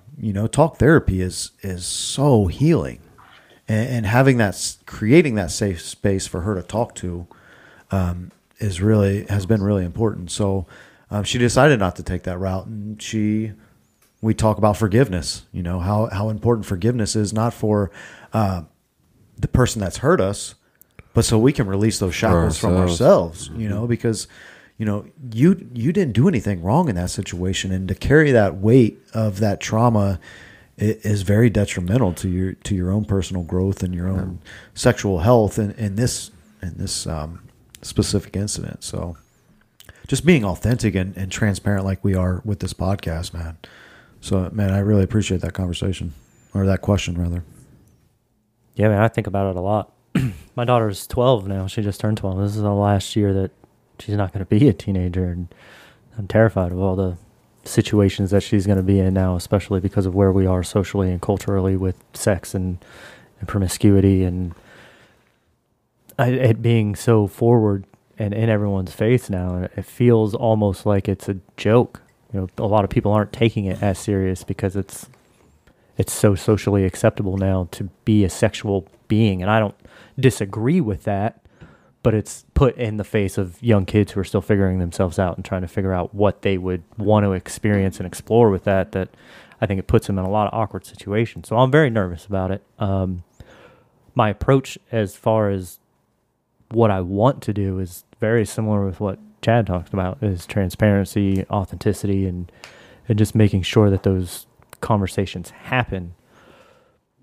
But when it comes to consent, I don't even think I've really considered it, like having that conversation, right, which is a good thing to have. So thanks for bringing that up, James, and putting even more on my plate for what I have to get across in this conversation. But yeah, I mean, that'll definitely now be part of it, and making sure that she knows how to express that and how to acknowledge within herself whether or not it's a real consent, you know, and if there's any kind of reservations or doubt in her mind, that she can bring those things to the forefront until she feels absolutely comfortable to give 100% consent. And it's not a conversation I'm looking forward to, but I just want to know that I need to have sooner rather than later at this point in her life. I mean, like Chad just hit on, he sees 12-year-olds through the court system, and I would never imagine that.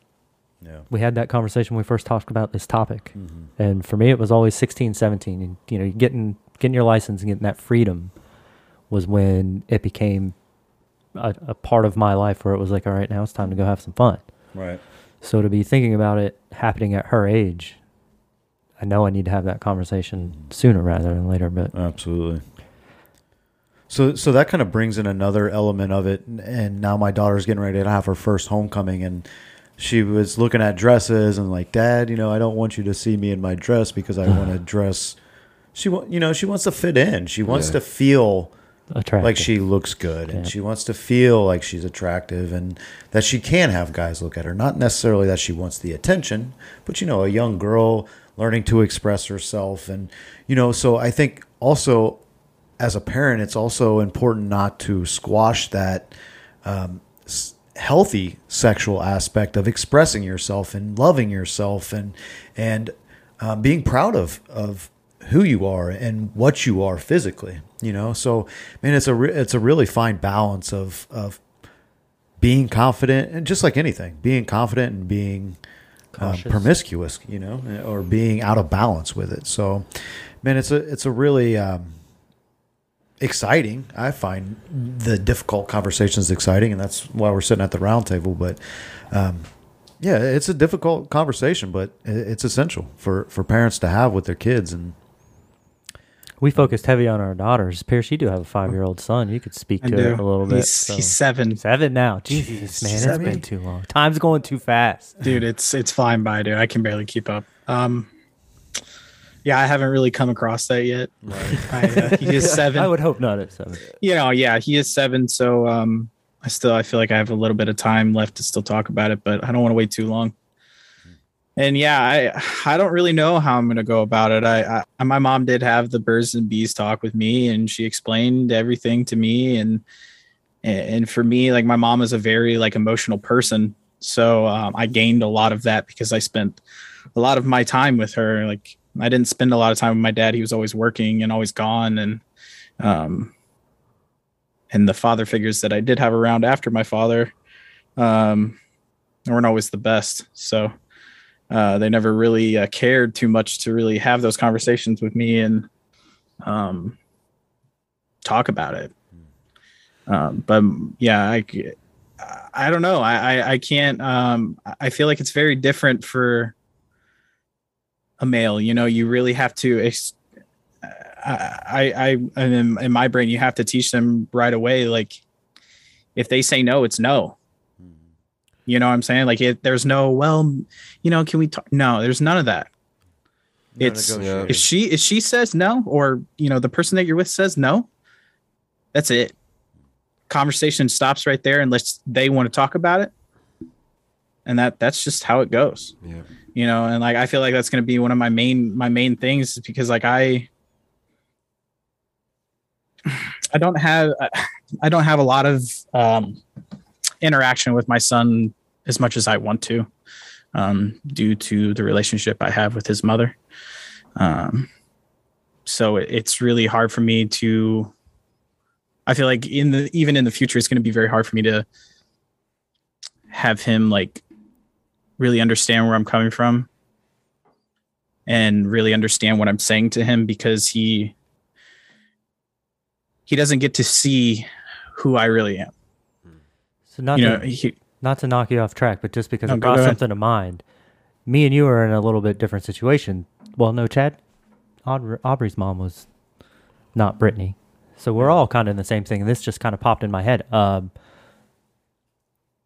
It might have already happened for you, but are you scared that she's going to steal that conversation from you and put the wrong thoughts in his head, that she's not going to handle it the right way?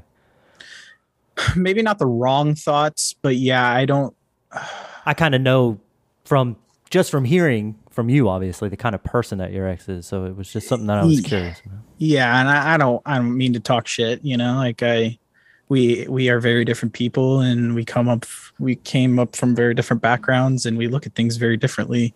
But yeah, I am kind of scared that she's going to take that away from me. Like I missed a lot of my son's life, and not because I wanted to, you know, partly because of the military and partly because of her.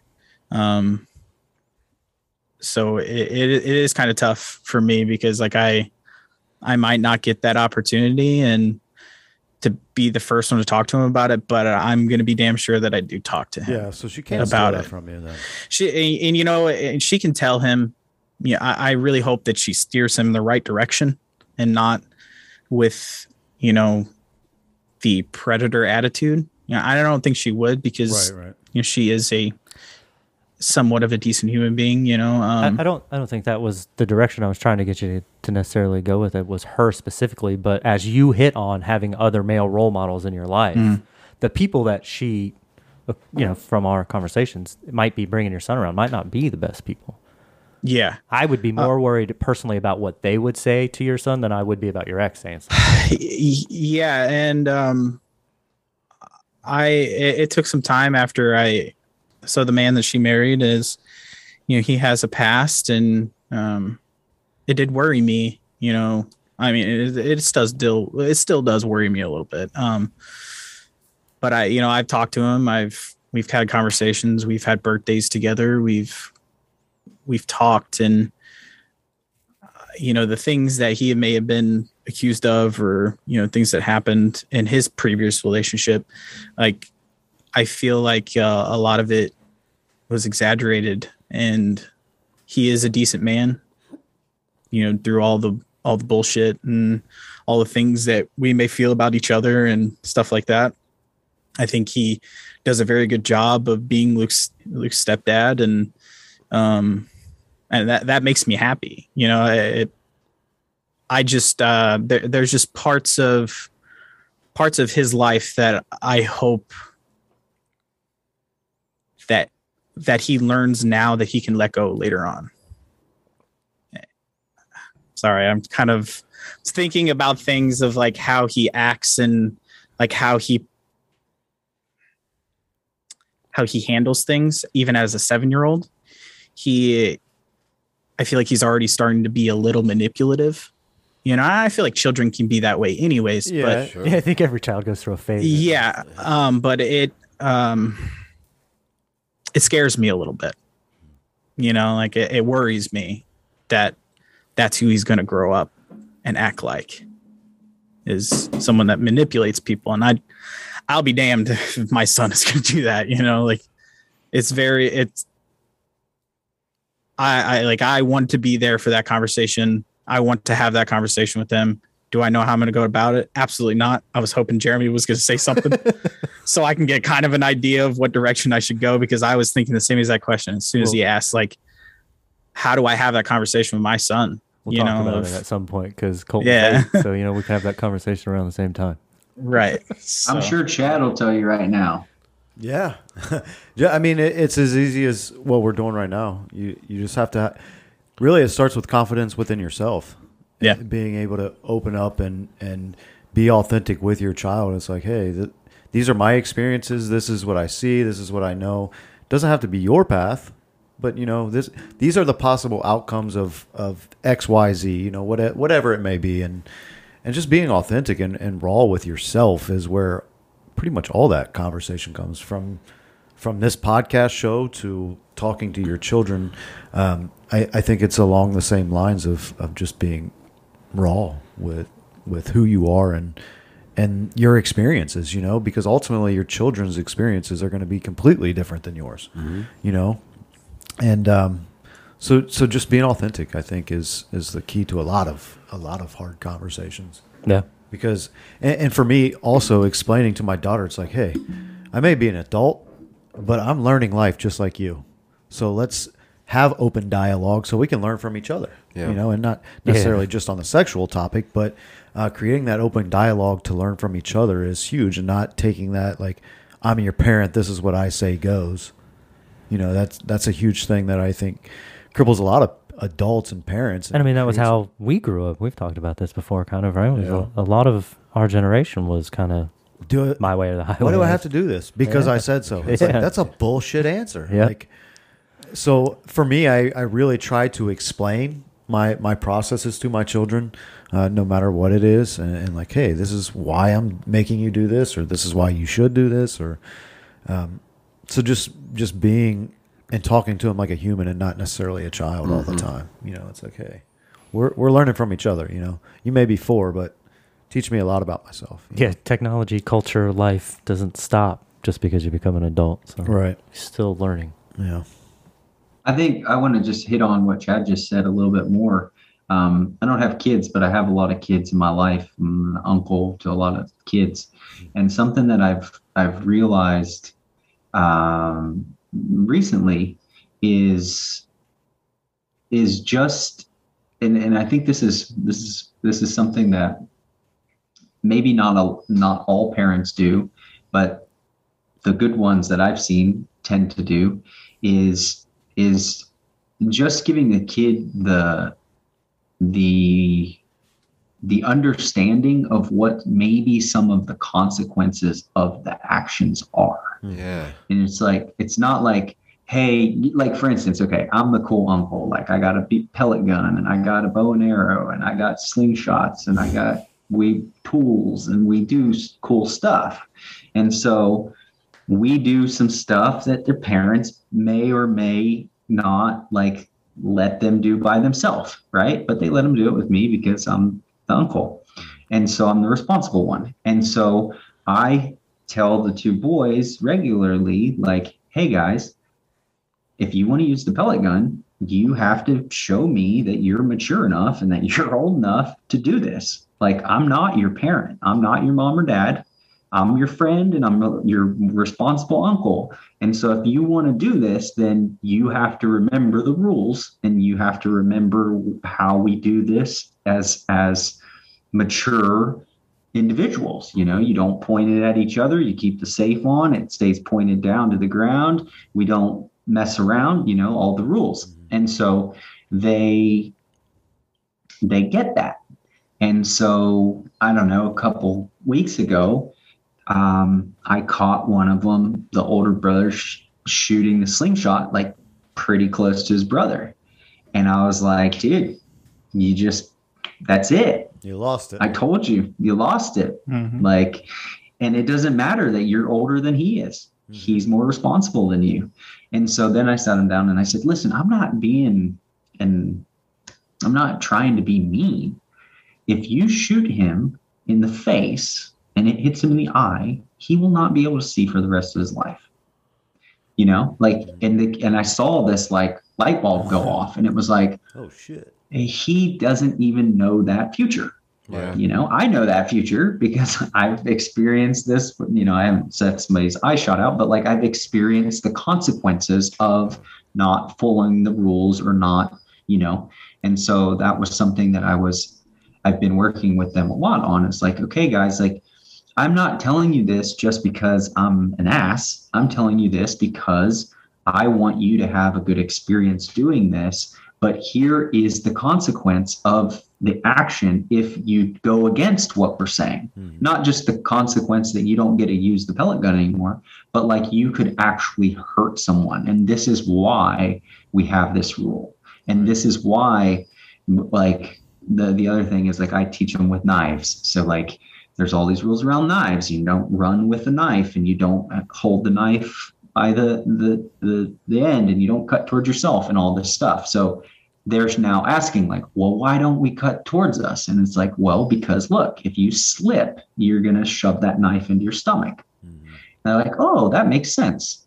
And so I have a friend who's a single mom, and I've been working with her boys on like consequences. And so they get it. You know, if you just tell them, no, don't do that because I said so, it's like, okay, whatever. Right. But if it's like, oh, no, we don't run with the scissors because when we trip, we fall on them and they go into our chest. Right. They get it. Right. And so I think that even tying that back into the conversation around sex is like, here are the consequences. Like if you force yourself on someone, you can be in trouble, or you could hurt them, or you could have, you know, there are consequences to that. And especially for men and for little boys, like when that sexual energy gets going, it's a powerful force. And so if a boy hasn't had those conversations, or it might just have that energy going in so much that it's like, it's a little forcing. And so they could get themselves into a lot of sticky situations. And so I think that then comes back to just actually having the conversation around the consequences. And that's what Chad was saying about like having an open dialogue and expressing in a way that it's like, actually having an understanding, not just a telling, hey, this is how it is. It's like, do you understand that? Do you understand what I'm saying, and like how this could affect you if you choose this route? Does that make sense? Yeah, absolutely. Makes complete sense, man. Absolutely. I feel like that's not only great advice for kids, but fucking great advice for everybody, man. Yeah, like everybody can relate to the consequences. Well, especially in today's world where everything is so now, and everybody's so focused on the instant and everything being so instantaneous. I don't think that they're really thinking about the long term, you know, and like what it could do for the rest of their life. They're only worried about what it's going to do for them or to them right now. Yeah. Yeah. And we all need to be thinking about that right now. Yeah. Little perspective. You know, going back to the parenting thing, I think we've become, you know, at least in my limited perspective of how I see people parent, it's become so dictating instead of teaching and guiding, you know, and I think that's kind of what James and I were talking about is not dictating, because dictating is like, hey, go do this because I said. And it's like, that's like, I don't see it as much, I don't think. No, I think a lot of the parents that I talk to have made that shift, and I think that's why I brought it up, is I think that's how a lot of us grew up. Yeah. You know, I think that there are still parents who definitely do it. Yeah. Don't get me wrong, but I think that we are shifting away from that, and I think that's part of the shift that we want to and think we're seeing humanity go through. Yeah. Is that there is a lot more explanation going on, and a lot more talking to your kids like they're adults instead of children, and a lot more trying to get them to understand the long-term effects of their decisions. I think there's a lot more of that happening. I hope so. You know, one thing for me, working for a juvenile courts, I kind of get jaded and kind of get like You're seeing the worst. Yeah, a not so great sample size of how parents actually parent their children. So Yeah, a lot of the that people we definitely talk to. plays into it. But man, it's so important to not live vicariously and dictate your child's life, but keep that open dialogue and like, hey, this is what I experienced. This is how a lot of people view it. I don't know, man. It's a fun conversation. Yep. Right now, the whole sexual energy that we're talking about is we're all being called to get it in balance and get it in harmony. And to really remember how sacred it is, because it's how we bring in it's how we bring in new beings, It's actually the connection with source. Yeah. It's like, it really is the energy that brings source energy in. Right. And grounds so it into this reality. Literally, Yeah. like plants it into this reality. And so right now, it is very important for all of us to make sure that we keep our seed pure and keep it functioning and flowing in a very capable way, because it is really important to bring in the new frequency that's coming in through these kids. And so we are the guides of that and the protectors of that. And it's really interesting to look at, like, if you look at history, sure, there was advancements up until like Industrial Revolution, but it was like small advancements, like in long periods of time. And within the last 2 generations, we have, we've gone from like a large majority of parents 3 generations ago being abusive and having no emotional maturity and the ability to communicate with children and like all of this, to now where we actually have the option and the perspective to have conscious conversations around how the importance of this actual energy. Fuck, dude, nobody told me there was sexual energy. Right. You guys keep talking about the birds and the bees. I was told don't get anyone pregnant until you're ready. Period. Right. And it might even been in there like, it'll ruin your life if you're not ready. Yeah. And so there was like zero education around that. Right. And there was no concept that this is the force that's bringing in source energy. Like There was none of that. It was like fun. Like what was the guy's name? David Daniel? Yeah. David was saying. And so we're going from that animalistic primal program to one that is conscious and aware.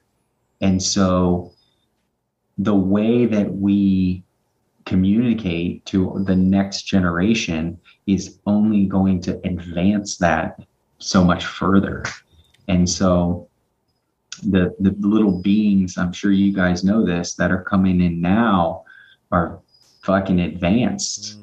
And then being given to parents that are doing the work and are aware and are conscious of all the things that they're bringing into their lives is really setting the tone and fostering the space for this new frequency to be birthed. And as men, that's really what our role is here now, is one, to protect and secure and hold space for the birthing of this new frequency. Amen, brother. Amen. Sounds like a good closing statement right there. Yeah, that's really, really powerful, man. Really Beautiful. powerful. So does anybody else have any closing statements? I'm not following that. Episode 50, right? I'm not either. Oh, man, what a pleasure. What a pleasure. Pierce, James, joining us another week at the roundtable. We always appreciate you guys coming on the show and sharing your light, and your unique lights, and they're beautiful. So thank both of you, beautiful men, for joining us. Episode 50, 1 year anniversary for the roundtable. So it's a really special episode. Big congrats to you guys. Congrats. Amazing human beings, and I love you all. We love you too. For real, from the bottom of my heart, you guys are great. For real. So proud of you guys. Staying with it, staying consistent, taking massive fucking action. Yes. James, you missed it, but Eric told a story about another gentleman talking about massive action, and he talked about how that was part of your program. Yep. Someone he had never met before. Yep. So you have to go back and tune into the beginning of the episode when we release it. Yeah. So awesome. All of you. Thanks for letting me in. Sorry I was late. Thanks, guys. No, of course. We wanted to hear. Welcome, brother. Always welcome. All of you listeners out there still with us, thank you so much. We are so grateful for all of you. And, man, what a powerful conversation. And we hope you all enjoyed, and we hope you all found some value in it in your lives, and maybe a little bit different perspective that can help shift some paradigms within blockages that you may have. So we love you all. James, Pierce, we love you guys. Thank you so much. That's a wrap. See you guys. See ya. Ciao.